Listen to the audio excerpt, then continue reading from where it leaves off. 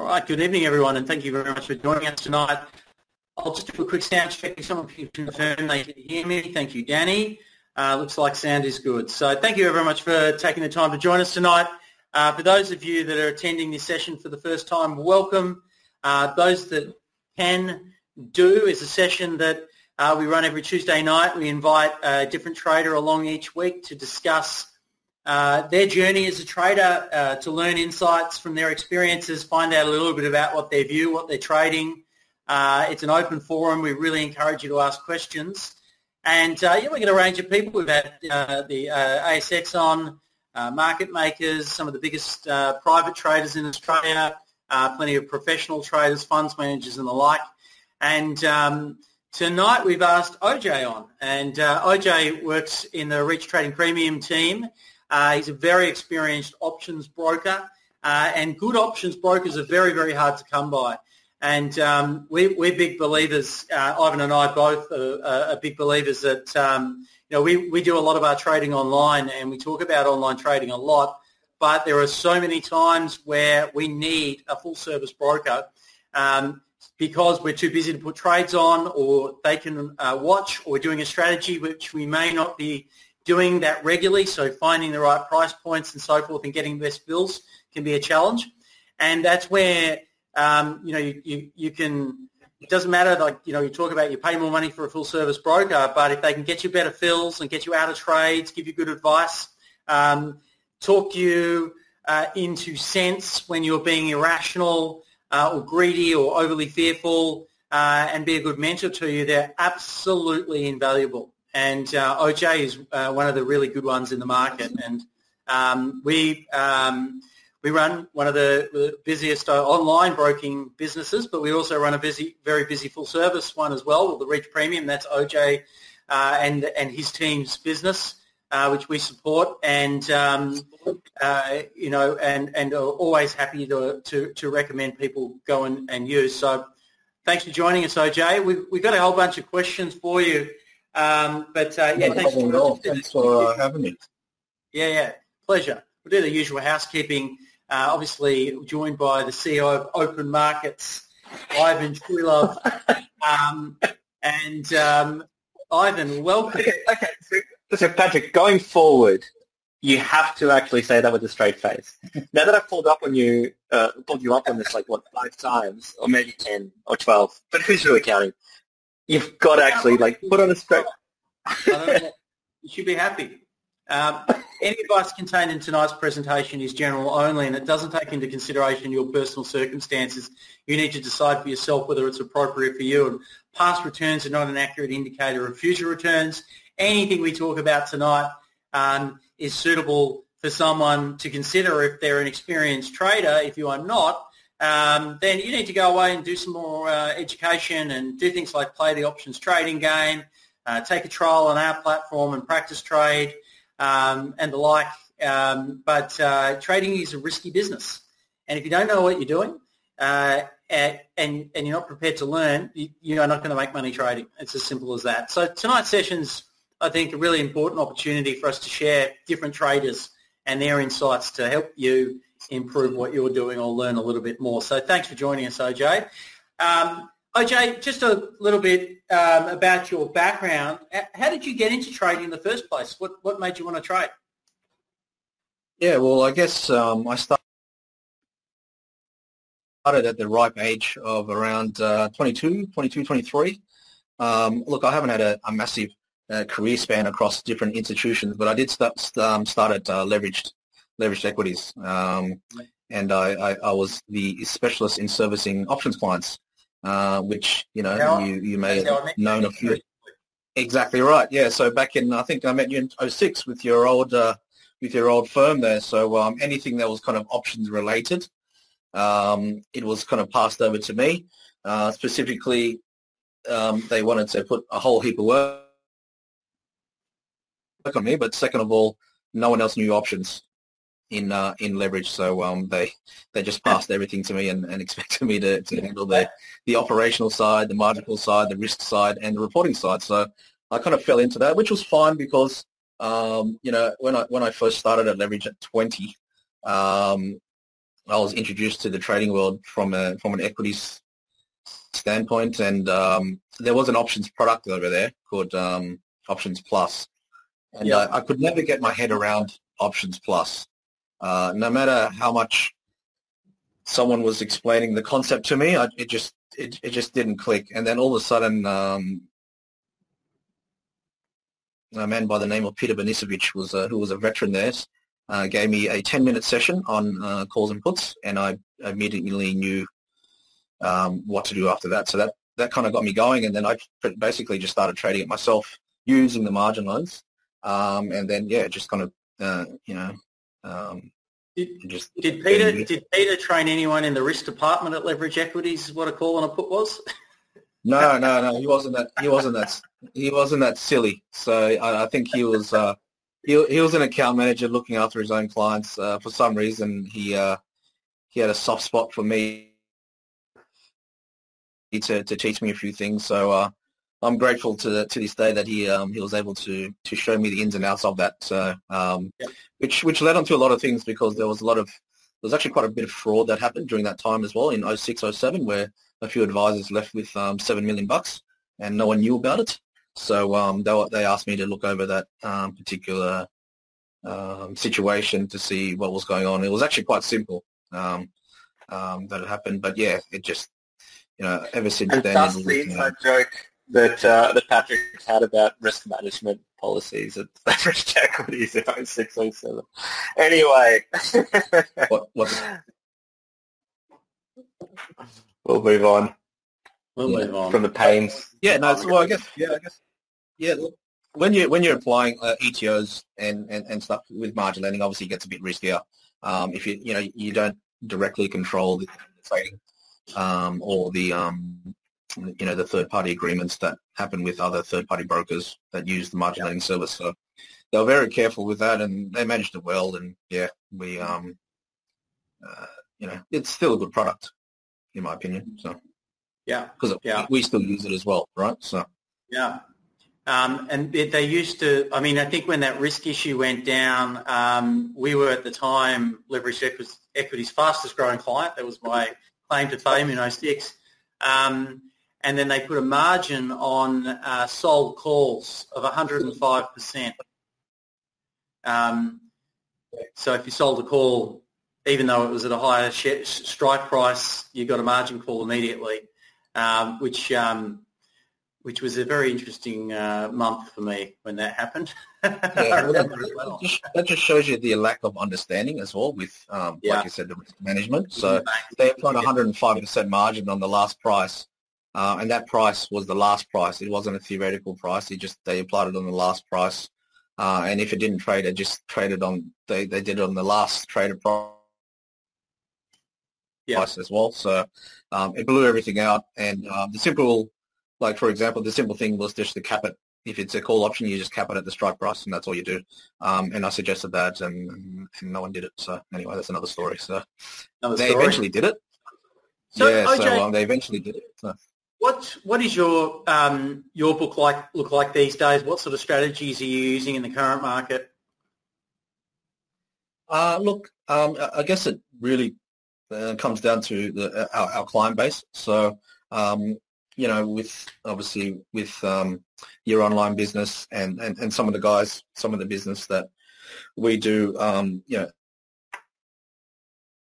they are a lot of just spread trades, so, your normal kind of bull put spreads or your bear call spreads, and then some of the condors, that was obviously predominantly what the strategies that we're using for quite some time. Obviously, it's the protected strategy, so you kind of cap that, your risk. But just of recent, been bringing on some bit larger clients as well. So, and we're using the options strategy in a very simplistic way, where they're looking at buying some stock, whether it be, the top 20 or top 50.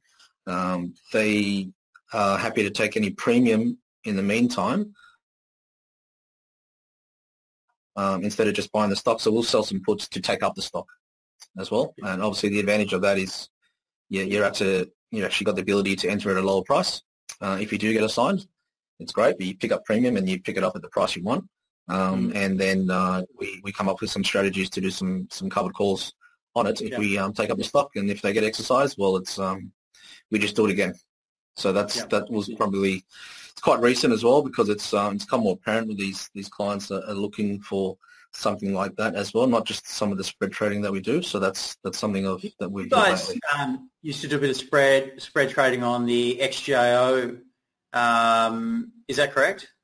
Correct. Yeah, Are you still doing that, or are you moving more to stock? And we still do. Yeah. Sorry, that just cut out just then. Lost sound there for a second.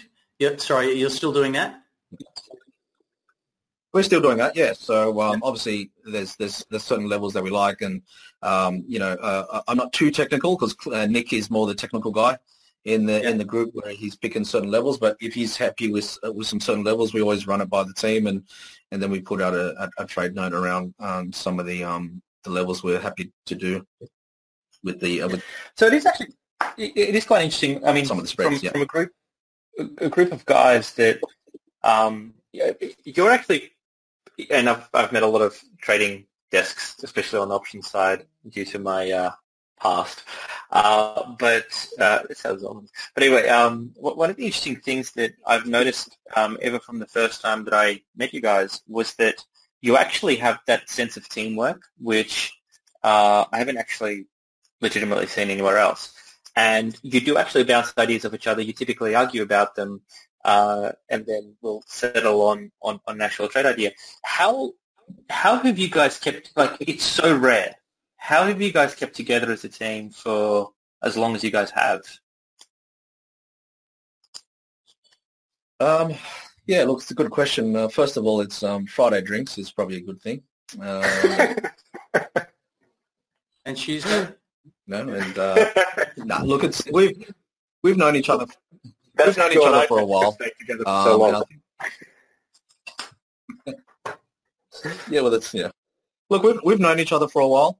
I think that's key. And I think once you know each other for quite some time, you get to know people's behaviours and how they react and what their views are in respect to all the topics that we discuss.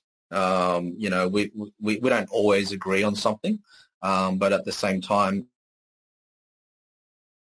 if there's a good conviction for it, and we kind of almost agree, we put it out there, and sometimes it's not always 100% correct in respect to the trades, but for the clients that we kind of deal with, some of them do have quite a bit of input around that as well. So we'll adjust it according to some of their views that they kind of come up with. But I think it's key that we're quite collaborative in respect to the input of information that we put together. Our last one, for example, was AWC, and it was just a basic buy, right? Nick confirmed the chart. We liked the momentum. They were reporting. Our research said that they will do probably quite well. And it was up 4% on reporting, and the strategy works because it's hit the level, and you don't have to really worry about it. So that's a good example of how we kind of collaborate on that front. But going back to your point, it is hard to find a group of guys that kind of gel together with it. Yeah. But so, OJ, it's all about listening, I think. What do you think you deal with a lot of different people coming in, experienced newbies and so forth. What do you put down to, say, one person being successful and another person sort of failing in their pursuits as a trader? I think it's when you see new people kind of come in, or being relatively new to trading. I think one thing is that they kind of get a little bit carried away when they kind of get too many wins. So, if the market is on a bit of an upward trajectory, and you're obviously you're going the right way, and you're long and so forth. It doesn't take a genius to win in that market, right? And when that happens, and you get that bit of a momentum, it's I think it's prudent not to get a little bit carried away and get too confident or too cocky, because when that happens, people get they kind of overcommit themselves in respect to some of the trades. They think they're a little bit bulletproof, and all it takes is just it's just one day where you have one of those bloodbaths, and people just get scared and then they run for the doors and they say, that's not for me. So I think that's from what we've seen is, you've got to, if you manage your risk and manage your expectations and, don't go crazy, it's a good way to keep building your wealth, right? So you mentioned that Nick's is the more technical of the team. How do you arrive at your trading decisions? Look, we use obviously your platform in respect to the implied volatility and and using the ADX figures and things like that, and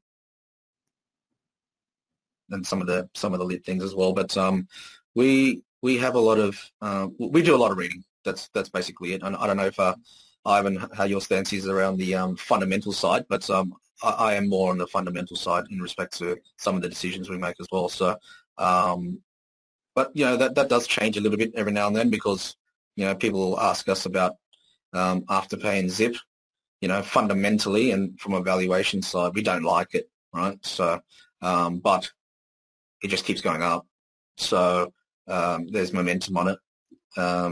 How far does it go? We don't know. So there's, with the fundamental side on that, I'm completely wrong. But on the technical side, who knows where that goes? So that's how we kind of work as a team, where we kind of make a decision where we're going to either enter or not. If I've got a strong conviction to say, look, I don't care how much it's run and what the momentum is, that stock's going to crash at some stage, and we all kind of go, look, this is not worth touching at the moment. Things like that. Right? What do you think the most common sort of trading myth, when you talk, that exists is, and how do you debunk that myth?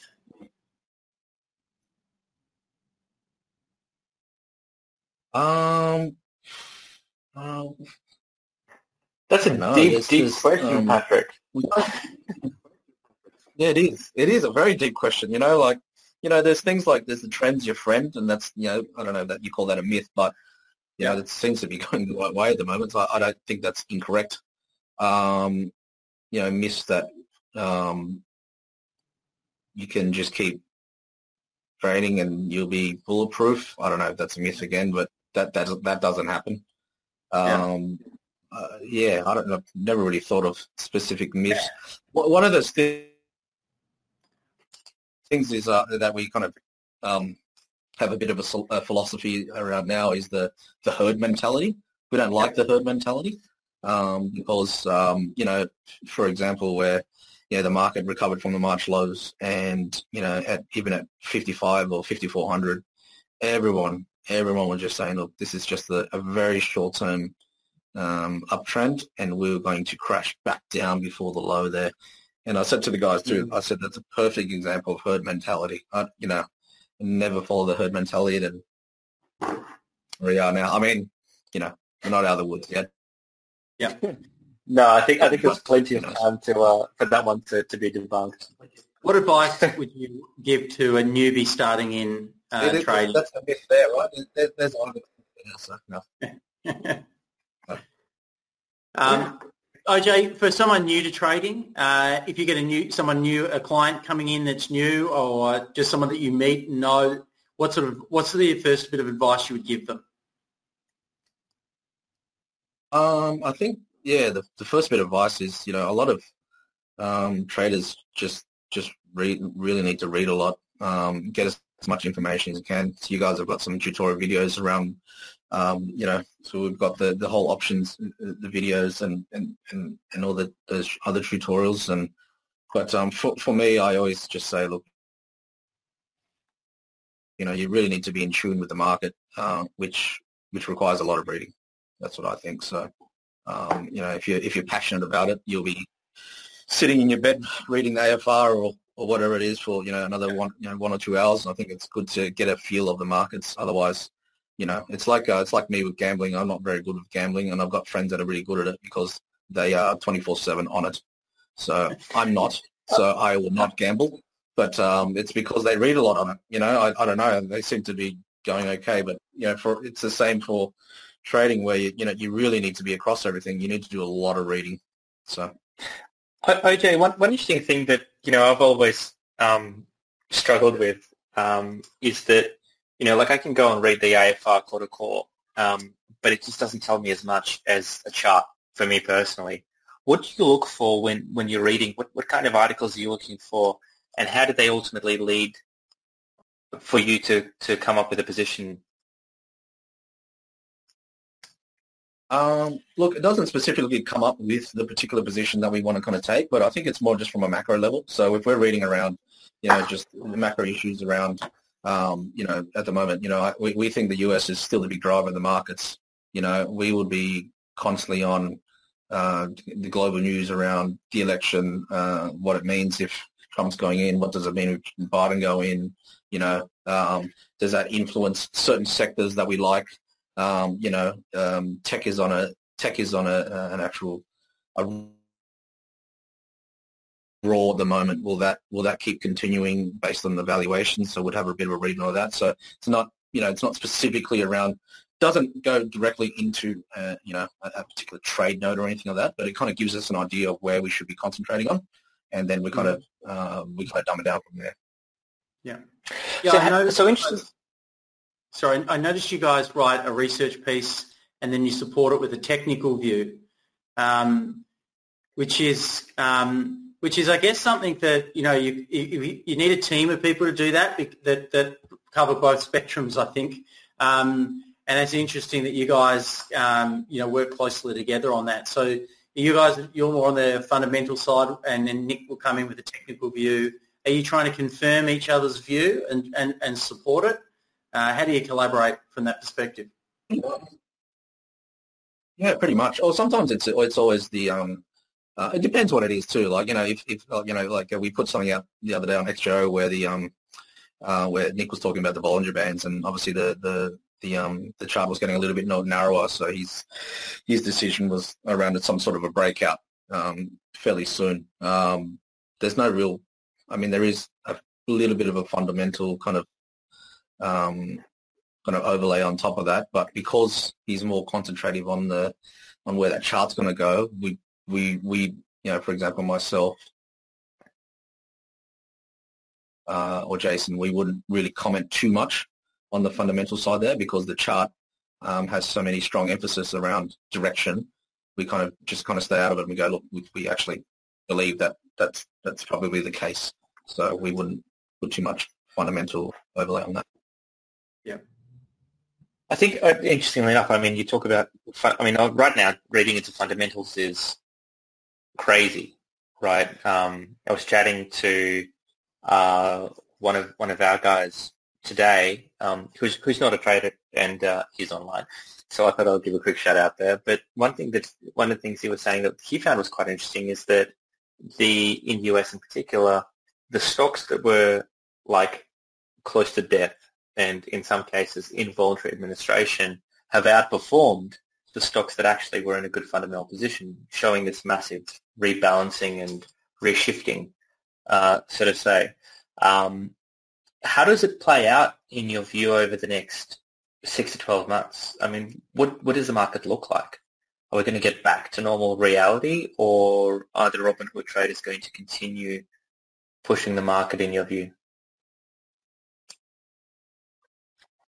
Yeah, look, to be honest, it is a hard one, because this is kind of where we're stuck at the moment, and I don't know what your views are around that, but, we're chatting about the same thing today, where we were in the opinion that we think we should go a little bit higher from here. I bet some little bit of rocky road coming into the election. Now, there's a lot of talk around the election as well, and we've been watching the price action of late, where usually it's usually a negative day and it gets kind of bought up during the day. But we've recently seen that a 6,200 is a bit of a resistance level, and it kind of gets sold off during the day. So that's kind of, that happened today as well. Exactly right. So, we were up, we got sold off. We were up the other day, got sold off. which has been the complete opposite of, maybe a month ago. Nick would probably say around that resistance is getting a little bit harder to kind of break through. From a fundamental side, we say that there's still no clarity around what's happening in the next couple of months. Overall, we think the markets are driven by stimulus and perceived optimism, but we haven't been going up as with the same speed as we have for the last 3 months or so. So our views is that we could be tracking sideways again, but sooner or later, and we don't. We haven't put a certain time frame on it, but there has to be a bit of a breakout. Now, I just had a question through from James, who's asked, how valuable is paper trading when you start options trading? I think it's very valuable. When people trade forex, they get a dummy count or CFD as well. They start a dummy count. It's a paper trade account just to get used to it. I think it's like anything. Practice makes perfect. You might not have $50,000 to burn straight away.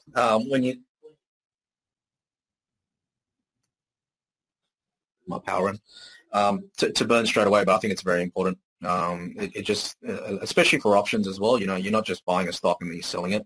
You are trading options where you're picking the stock. The price is different. You don't just get the price that you want straight away. You have to do a protection leg, obviously, to protect your risk and things like that. So practice would be even more important for options.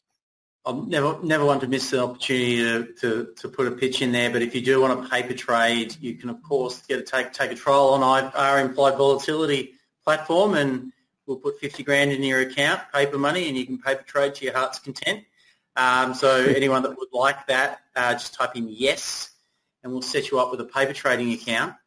And if anyone on the session would like a good options broker and would like us to get OJ's details across to you, just type in OJ at any point in time, and we'll get you across to have a chat with OJ. And have a look at, if you go into their group, they can put you on their distribution list as well, and they put out their trade ideas and so forth. There's some interesting stuff that comes out from the team over there. So type in OJ if you'd like to get access to all of that. There you go. Joe, following a strong run on a stock, how would you determine if a traction will follow or if a new higher level is going to be set? I'm glad you're answering that one, not me. Go on. I think I know what stock he's talking about. So the answer is it is quite hard. We look at the stock just as a standalone, and I guess look from a technical side. If it's reaching new highs every day, based on whatever it's on, again, if you look at Afterpay, that just keeps going strength to strength. That valuation on the stock is ridiculous. I don't know how it's gone that much, but at the same time, and I don't like using this cliche, but the trend is your friend. But there is, at some stage where you got to think there's got to be a bit of a pullback. I don't know. I don't care what anyone says, but but we look at a lot of different factors on the stock.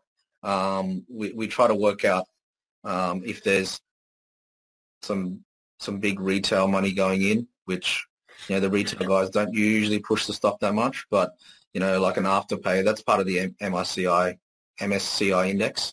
I think that was back when it was $60 or so.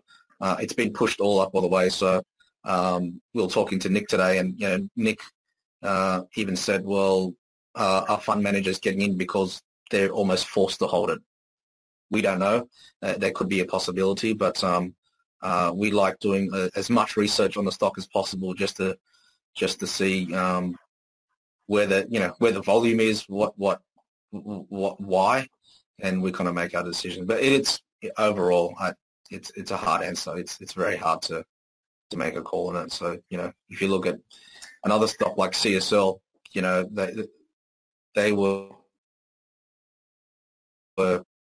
they just blasted through 100 up to 300, and so their market cap was bigger than NAB, which made us to believe that some of the index funds were almost forced to hold it and forced to buy it. So we made the conclusion that that was probably the case. And look, it's held up, right? I hate to break it to you, CSL is now the biggest stock in Australia. But, having said that, they are going to save us from the coronavirus. They're the biggest market cap. Yeah. Well, last time we checked, 140 bill, and CBA was 125. Yeah. Yeah, well, there you go. So, but seriously, for a stock that's going to, for a company that's going to go on and save us from, well, actually, you don't know what it's like, OJ, but for Patrick and I, not that you can see by Patrick's background considering he's in office, but for us Melbourneites, at some point in time, either we're going to find a coronavirus cure or we're probably going to murder our Premier, Dan Andrews. One of the two is going to happen. Anyway, that aside, so I tell you what, I reckon he's like an influencer. Seriously, I reckon all he's doing is just promoting North Face. Like, the amount of retweets and reshares and outrage that he sparked, he's all over my LinkedIn. I don't know what's going on. Anyway, that's how you get exposure. Sorry, I'll just add in, David made the comment, Mitsubishi Finance has been buying in almost every day since mid-March, looking in at the substantial holding report. Thanks for sharing that. Daniel, what will happen to US stock if Joe Biden wins the election? While you're thinking about that, we were chatting about that as well. It's Joe Biden is $1.50 to win. Trump is $2.73 odds to win at the moment, and that hasn't really changed too much over the last few months. And obviously they've started their kind of political campaigns, and a lot of crap coming out with that too. So which is funny to watch. It looks like the market. I don't know. It's fair to say that we think the market's already factored in Joe Biden coming in, given the fact he's a pretty big favourite. At first, we thought that was a big negative because he's going to get an axe to the billionaires and start chopping a lot of tax or charging a lot of tax to those guys, and and really trying to destroy the corporate world in some sense. But I think there's a little bit of optimism on how he's going to handle China. I don't know. I don't believe it, but we've heard around some of the news that he might be good in China. I don't believe it though. I still think. Sorry. It was 16-1 last time for Trump to win. It was 16-1. So he was 16-1, but that is Everyone took him as a joke the last time. So 2016, when in the election, they all took him as a joke because they said, "Who's and Clinton was $1.20." But the efforts of social media marketing now and some of the things that got put on there. I don't know if you've watched the Cambridge report around social media influencing for the voting. Yeah, it's a really good thing to watch if anyone wants to watch it, and I believe it's a big factor in respect to influencing 300 million Americans because all they did was put out a lot of this stuff around Clinton. So I don't know if that made a difference, but if you watch the documentary, you'll be convinced. I just loved how the two guys are, like I've mentioned this before, but 4 years ago, Trump was the oldest president ever to be elected. His brother died the other week. His younger brother, 3 years younger.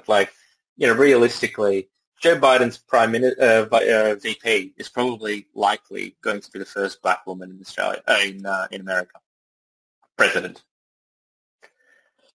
Do you know what I mean? Like, it's gotten to the point of absurdity. Like, these guys are electing figureheads. One guy's 77, the other one's 74. Like, in the entire country of America, is there anyone a little bit younger? Just a little bit. Just give me someone in their 50s or 60s or something. Someone who may make the next. Just get someone in that. just get someone in that doesn't fall asleep in press conferences and stuff. It should be right. Yeah, I'll have a heart attack.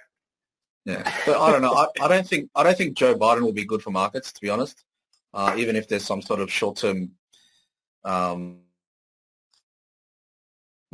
positivity around it, he's going to take an axe to everything.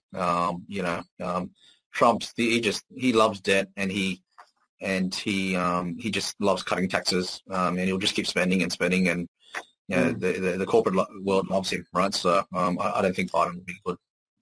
So it sounds like we are setting ourselves up for somewhat of a asymmetric risk situation on some levels, and us options traders love asymmetric risk.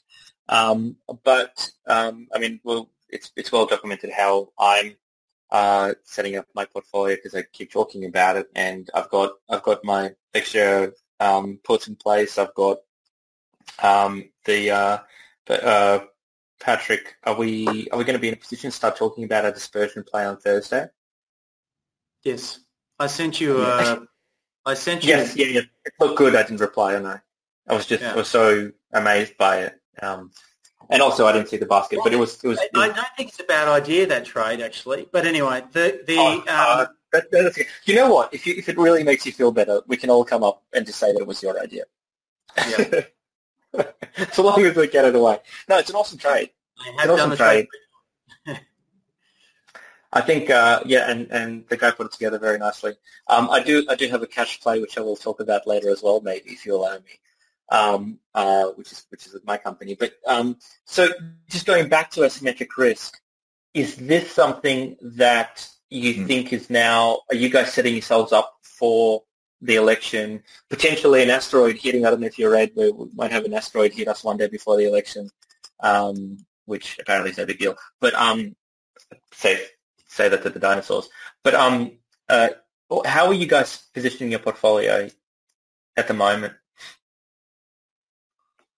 Look, we live life on the edge, so we try to do a little bit closer. But I guess having said that, we would like to do a lot of things quite soon, because we do agree that even if there is some negativity around that period, it could be short and sharp of some of the reactions that could happen during that period. So, but to be honest, we haven't positioned anything yet along that, but we have been discussing it though, and we have been looking at some of the available, even just having some of the US ETFs just to purchase as well. But we haven't put specific option positions in place. I think I think to cater for that, but it's an interesting one, OJ. But there's more stuff around at the moment that can trigger a big sell-off than you would normally be faced with, I guess, would be what I would say. And I probably haven't formed a view that a trigger has occurred yet, but it's kind of like it's been a dry winter. We're about to go into a hot summer, and we live in the middle of the bush, and they're forecasting high winds. I don't know. There's just a lot of stuff going on. It's going to take one thing, bingo, it goes up. But I'll be waiting for that event. But I think I'm probably with Ivan on kind of looking for hedges. It sounds like you guys are starting to consider that as well. How would you hedge the market currently? We definitely are. Yeah. What would be your trade to hedge? Would you be looking at puts? Would you? Yep. Yeah. So look, it depends on the particular portfolio, but even some of the extra calls, if we're selling straight extra calls on top, the bear call spreads as well.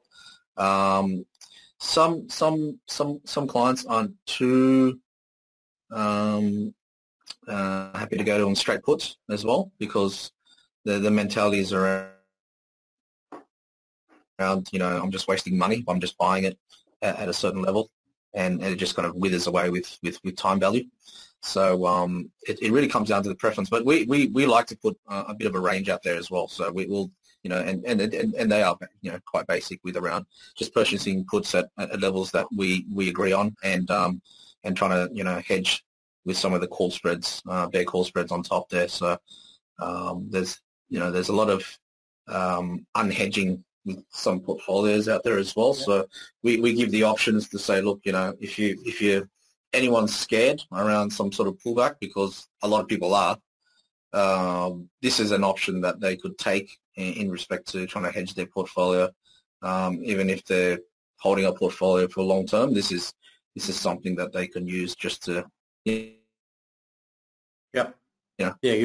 lessen the pain. Beautiful. Well, for anyone that's on, if they've got any questions for OJ, put them in. There's quite a few people who have requested that they get in contact with OJ or on his distribution list. If you would like to be one of those, type in OJ, and we will get your details across to OJ and the RTP team. If anyone... There's a couple of questions. Sorry, I'll just keep smashing through. What is the resistance of the All Ordinaries Index before it will hit a new high? I think just on that, by the way, Daniel, I think it actually hit a new high today. So I think that we're probably in, I won't say uncharted territory, but we are definitely in potentially, there's moving averages and Bollinger Bands that are probably worth having a look at. So anyway, I think I'll just answer that one in that way. Joe, do you take a different view or use different strategies when trading options for different price stocks, i.e. AMP versus CBA, as an example? Patrick and I do, but how do you look at it? Yes, the answer is probably sometimes. I guess it comes down to the liquidity too, right? So, CBA, BHP, no problem with liquidity at all. But if you're, trying to fill some spreads with some of the smaller ones, AMP, we were doing, we did Harvey Norman the other day, which, the market makers don't even like touching, right? So it comes down to the whole liquidity piece on some of those smaller ones. So, if we're putting on a spread, for example, where we're trying to go long and you've got a certain price in and no market makers are coming in to give you a proper price, in our opinion, it's probably not even, and plus with low volatility on stuff, we probably wouldn't even do it. So, to answer your question, it does vary. Yeah. If you ask the market maker if they'll quote a spread on Harvey Norman, the answer is no interest. Anyway.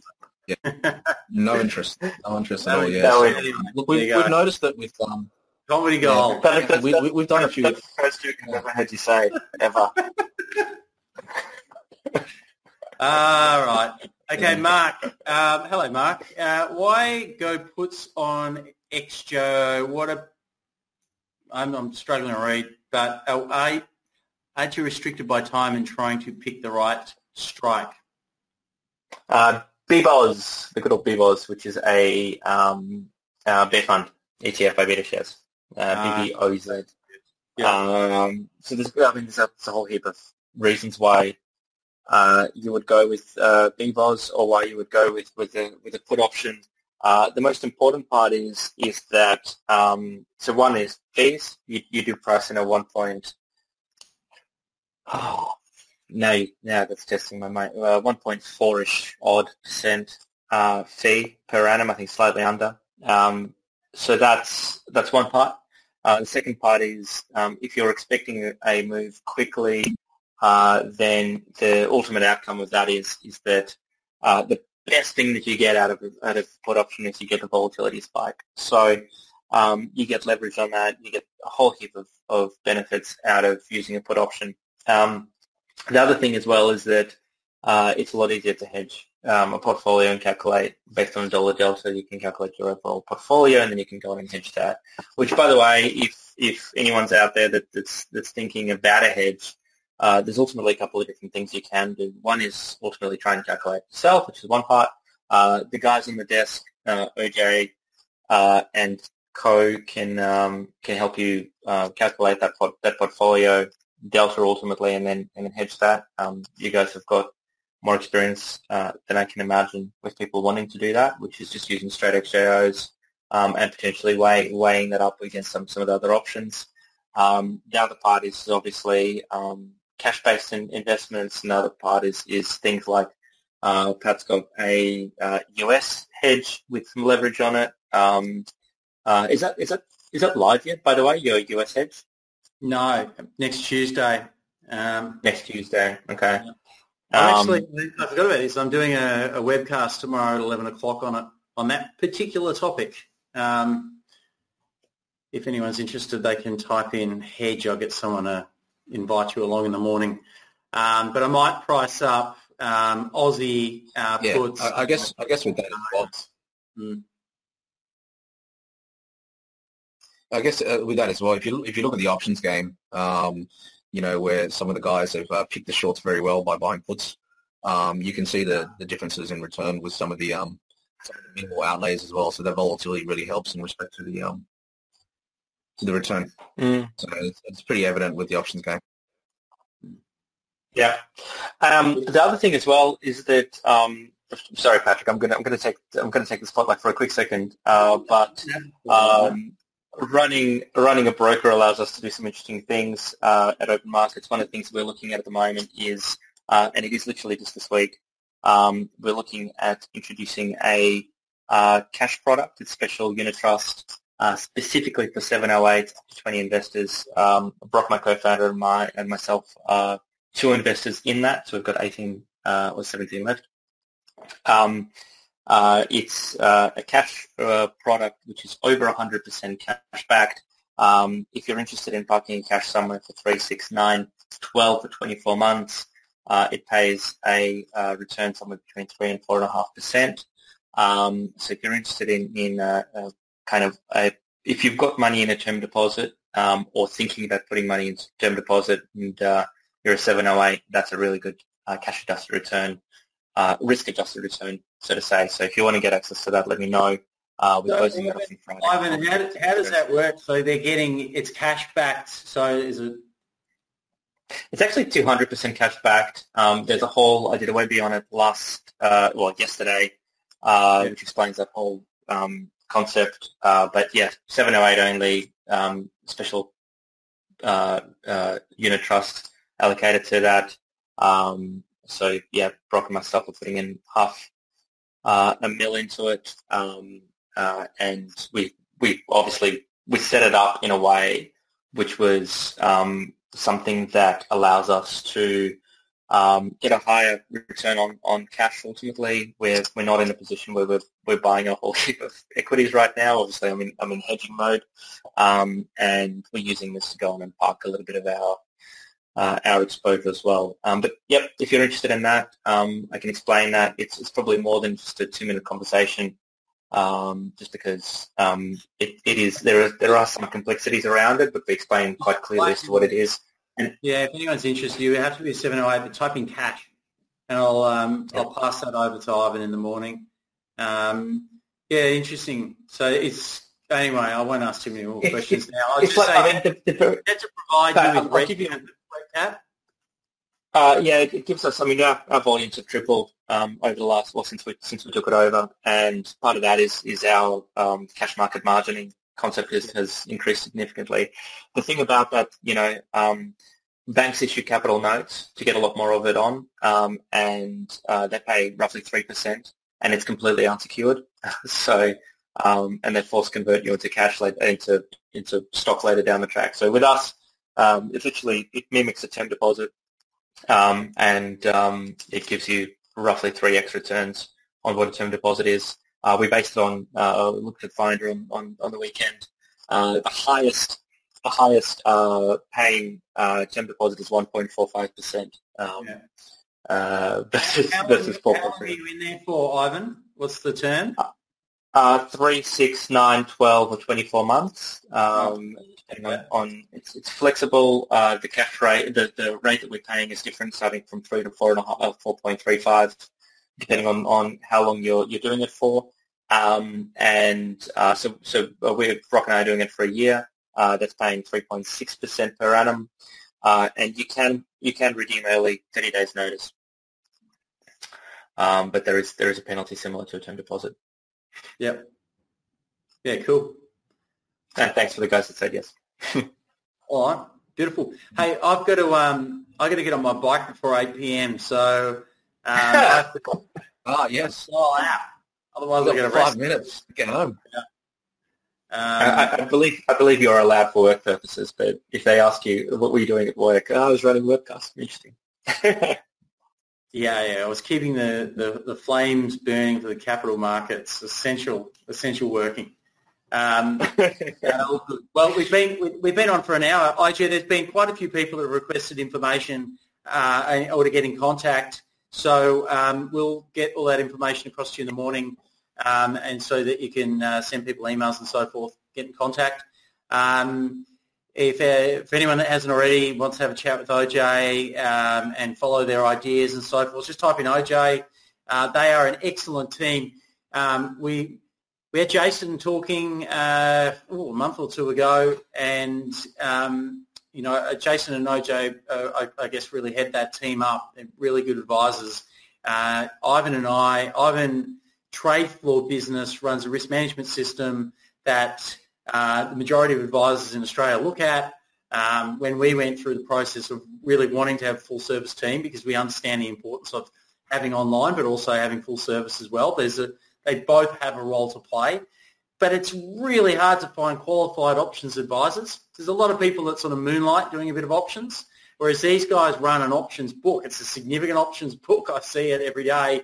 And they've got big trading clients, very experienced traders that work with them. And these guys are looking for someone that really knows what they're talking about, and you get that with the team. So if you're interested in talking to the guys, we'll get your details across there.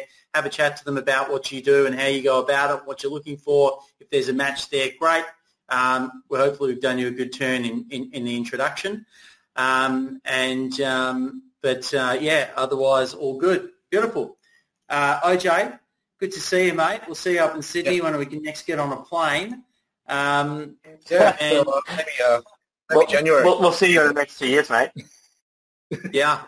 We've got to get you in another office. We shut the office in Sydney when COVID hit. Are you enjoying working from home, or would you like to get back into an office? Look, I was just telling Danny before. I do the kids pick up, I drop off. I do the drop off at dancing and soccer and everything like that. So the day is full on with that. Coupled with trading. So it's lucky we have a team, because there's always someone there as such. But it's, we do miss the city. I did go in the city the other day, and it's still very quiet, quiet.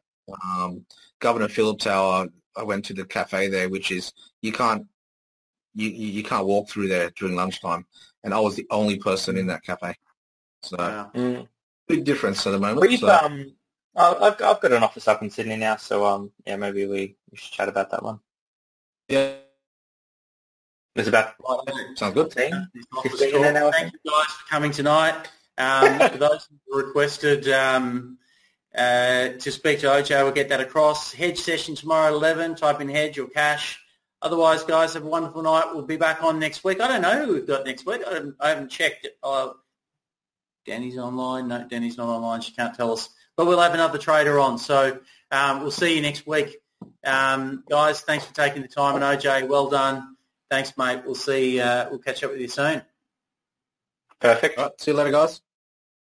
Whatever you take it easy.